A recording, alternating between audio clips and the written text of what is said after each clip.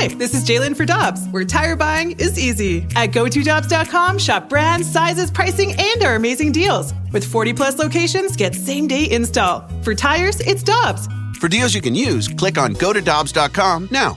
But right now, let's head to the Brown and Crouppen Celebrity Line and talk a little hockey with Greg Wyshynski, ESPN's senior NHL writer. He's the host of Puck Soup, the podcast on ESPN. And be sure to follow him on Twitter at Wyshynski. Good morning, Greg. Thanks for taking the time to pop on with us. How you doing? Hey, it's my pleasure. Look, as a New York Jets fan, I think I have an expansion team that you can have right now. So, How is it being a Jets fan, Greg? Oh my God! Listen, we don't. This segment is timed, right? We don't have several days. I'll tell you this right now. When I was in college, I roomed with a Pittsburgh Steelers fan, and he asked me the same question once. He's like, why is it so bad being a Jets fan? I talked throughout the entire night. Remember the scene from the movie Airplane where they cut back to the woman and she's a skeleton because the guy next to her on the plane had been talking for so long? That's basically like what it is to try to explain to somebody what it's like being a Jets fan. It's unbelievable, just quickly here. It doesn't matter what players are there, what the coaching staff is. You can interchange personnel. It always seems like the Jets just find a way to be a hot mess. It's kind of remarkable. Yeah. That is, well, but the difference between us and like the previous incarnations of the Browns or teams like that is that we lose the way I explain being a Jets fan, to be honest with you, is the excitement is finding new and inventive ways to lose, like, butt fumbles and all this other nonsense. Like, it's always, the team's always terrible and it's never going to amount to anything. But it's always interesting to see what new stuff they come up with when it comes to futility. That's true. Well, Greg, here in St. Louis, we thought the Blues were cursed, and as you know, that wasn't the case. They ended up winning the Stanley Cup in 2019, so there's hope for you still. So don't lose faith. The Jets could turn around. But I want to stick with the Blues here. So Curbs and I were getting ready to talk about this coming up next, but James Neal, who had a great preseason with the Blues, has agreed to terms with the club on a one-year contract worth $750,000. He was here on a PTO, and from the first game where he had a hat trick has really shown that he's got something there. What do you think James Neal could bring to the Blues? Oh, listen, I think anytime you can add a veteran goal scorer to your lineup that clearly has some determination, it's always going to be a good thing. I think he fits well with the culture of this team and the way they like to play. And like you said, the thing I love about it the most is that hunger. I mean, this is a guy who I've talked to in the past. And when he's been motivated, when he feels he's been knocked off the mantle, is usually when he plays the best. And I'm reminded of when he was drafted by the Vegas Golden Knights in the expansion draft. I remember talking to him after that about the idea of, the Nashville Predators, they dumped you in the expansion pool, man. And he's like, yeah, I didn't like that.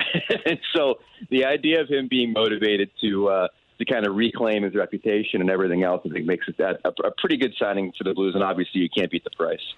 Greg, I'm watching, so I'm at practice most of the days during camp, right? We had 8 preseason games and working through those, and I'm seeing a really deep St. Louis Blues team. I think a team that is a lot deeper, and I understand the questions that the team has on the defensive, with their defensive core right now.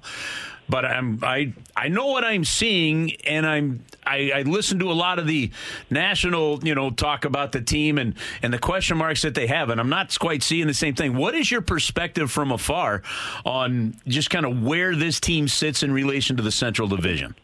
Well, you talk about the defense core, and obviously for me it starts with a healthy Colton Parayko and just what he brings and what they lack when he's out of the lineup. And so that's one exciting thing for me, at least. I like him a lot as a person and as a player, so hopefully he remains in the lineup. The moves that they made at the forward spot, I think, are pretty good. I think they're upgrades in some ways. Jaden Schwartz was the guy that had a lot of fans and had a lot of ability, but at the end of the day, I always felt he ran way too hot and cold, to be honest with you, as a scorer.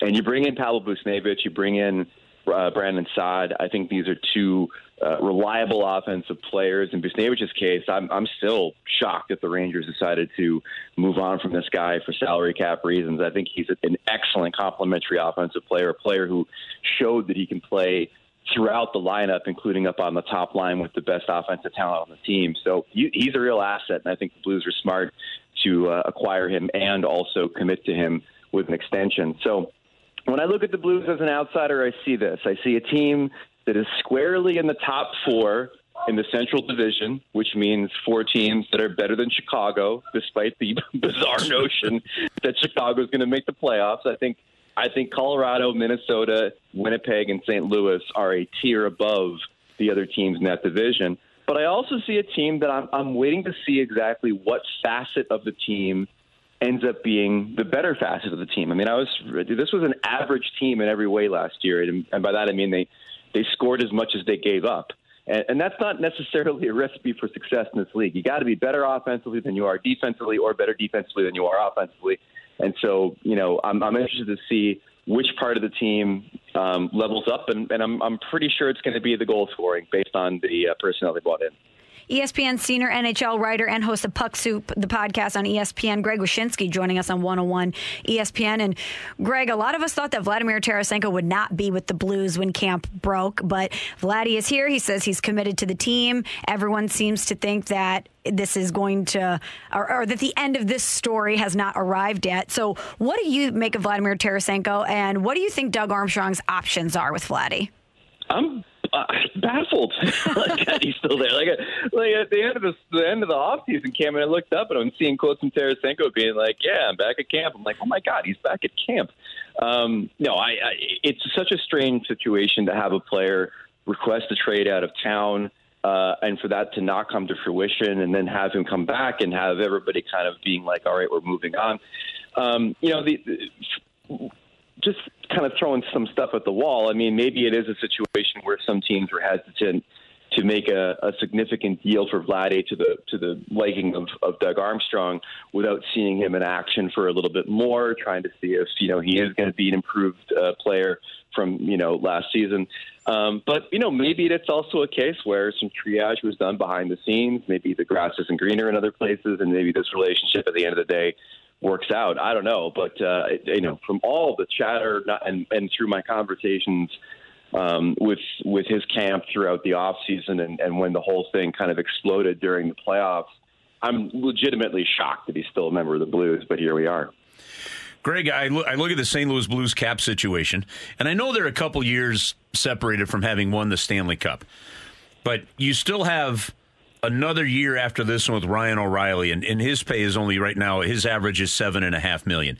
And I know even Vladimir Tarasenko, while he's getting paid around $9 to $9.5 this year, his cap hit is 7.5. Top to bottom, and Colton Parayko with a new contract starting in, and yes, we'll have to wait and see how the long-term aspect, even at 6.5, works out for Krug or Justin Falk. But top to bottom, the St. Louis Blues have a team that is deep, that is competitive, that could compete for a Stanley Cup if the pieces fall into place right, and they don't have a player with an average annual value over $7.5 million. Has Doug Armstrong managed the cap as well as any general manager in the league? Yeah, I mean, he's done a heck of a job. I mean, there are definitely some contracts there that other teams would look at with a jealous eye as far as the amount of money committed to these players and the amount of output that they have. And in this league, that's great. I mean, I'd love to be a fly on the wall in these negotiations and see if it is sort of a, hey, for the betterment of the team, we need you in at this number kind of stuff, because it does seem that everybody has kind of fallen into the line, and that happens. I mean, good general managers are able to sell that program to their players. I remember during the New Jersey Devils' heyday of winning Stanley Cups, and this was pre-cap, but it was also a time when the team didn't really want to spend a lot on players. And Lou Lamoriello was famous for being like, this is the number we're giving you. This is the number that we can give you. And this is the number that's going to keep us competitive. And that last phrase can sometimes be a very convincing thing for a player. I mean, they all want to get their money. They all want to get paid. They all want to, maximize their earning potential as players. But they'd like to maximize their time as a contender and maximize their chances in trying to win the Stanley Cup. So if you can sell them on the idea of come in at this number and we can keep this guy, or come in at this number and we can do X, Y, Z, sometimes it can be a very motivating factor for players that, for them, the premium is on being a competitive team versus simply just making top dollar. All right, the season opens on October 12th. One of the key games is going to be Seattle at Vegas. That's a cool way to start it. But one of the big games that I think fans have been waiting for a long time. And I think it's great that this will be the game that launches TNT's coverage. And I'm excited to see what your group with ESPN does, what TNT does, and how this all just helps raise the visibility of the league. But the New York Rangers at the Washington Capitals. Do you think we see Ryan Reeves in this game? And the fact that how lucky are we that at least the injury he suffered a week ago is not serious and he's still being listed as day-to-day? Yeah, he's day-to-day. We'll see if he appears in this one. Tom Wilson from the other side is healthy. Hopefully Alex Ovechkin is healthy. The Capitals are saying he's day-to-day. So, I think we're all fingers crossed that, A, it's nothing long-term with Ovi with the injury he suffered in the preseason, and B, that he's available for what's a really important game for the launch of the new TV contract on the other network. But listen, I think anytime the Rangers and Capitals play this season, we are girding our loins for some fireworks. We know that there's going to be a comeuppance. We know there's going to be some tension, and we know that Tom Wilson's going to be enemy number one. And I am one of these people that thinks that the Rangers definitely course-corrected too hard after what happened with Tom Wilson last year. Bringing in Ryan Reeves is one thing. Barclay Goodrow is a functional player and played really well on the Tampa Bay Lightning's much heralded checking line, but he's a guy that throws a punch. Sammy Blais, same deal. So there was a few moves that they made in the offseason that I think were an overcorrection to toughness, which seems very much like a mandate that came down from management after what happened in the Tom Wilson affair last year with Panarin. So we'll see what happens on Wednesday. I do know that in talking to the Department of Player Safety during the offseason, they're obviously going to have eyes on this game. I don't know if it's going to get to the point that the NHL does sometimes when there's a line brawl and then the teams play the next time where the NHL will send a message saying, okay, any shenanigans here, and we're going to throw the book at you. They've done that in the past. But listen, at the end of the day, I think the subtext to your question is it's pretty good for the NHL to have an absolute banger of a circus out of the gate for their new network contract with TNT. And the edict won't come until after that game. There will be no edict before that game. The edict won't come till after that game. Yeah, potentially. They'll keep their eyes on it. They're going to let it go. Yeah, I think they'll let it go for sure. But, I think they just don't want people to step over the line. Hockey's in a place where fighting has pretty much declined every season. There may have been an uptick last year slightly, but last year was an anomalous year in a lot of ways. It's not the same league that even it was, 5 years ago as far as fighting. So these occasional dust-ups, I think the NHL is fine with it. They just don't want it to be something that's very overly injurious or anything like that. And I think they're okay with a fight. They're probably not okay with, Tom Wilson getting cross-checked in the face or anything like that. ESPN senior NHL writer and the host of the Puck Soup podcast, Greg Wyshynski, with us on 101 ESPN. Follow him on Twitter at Wyshynski and tweet him something nice today because, as he revealed, he's a Jets fan. So be nice to Greg today. Greg, thanks so much for taking the time to join us. I'm sure we'll talk to you throughout the season. Much appreciated. Thanks for having me. Take care. That's Greg Wyshynski here on 101 ESPN. Hi, this is Chris Howard, host of Plugged In with Chris Howard. The College Football Playoff Committee made their decision on Sunday, and as much as I loathe the idea of Ohio State losing their way into the College Football Playoff, I 100% agree with OSU making it in over Bama. Nick Saban citing some hypothetical point spreads to prove his point that the Tide deserve a spot in the College Football Playoffs holds little substance when you consider Bama's best win is over Texas. No, the committee got it right. TCU had a great season with far more ranked wins than Bama and didn't deserve to lose their spot after playing a surging Kansas State in a championship game. And Ohio State, while not playing some of their best ball later in the season, was still 12-0 until they came face-to-face with my Wolverines. While the college football playoff system isn't nowhere near as good as it could be, it's better than what we had. And in a few years, it will be better for all of college football.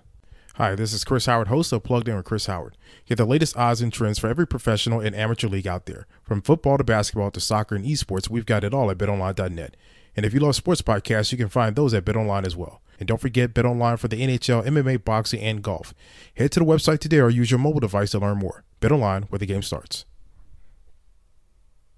Winter season is here, and Discount Tire wants you to stay safe on the road. Get 30% shorter average wait time when you buy and book online at DiscountTire.com. Discount Tire. Let's get you taken care of.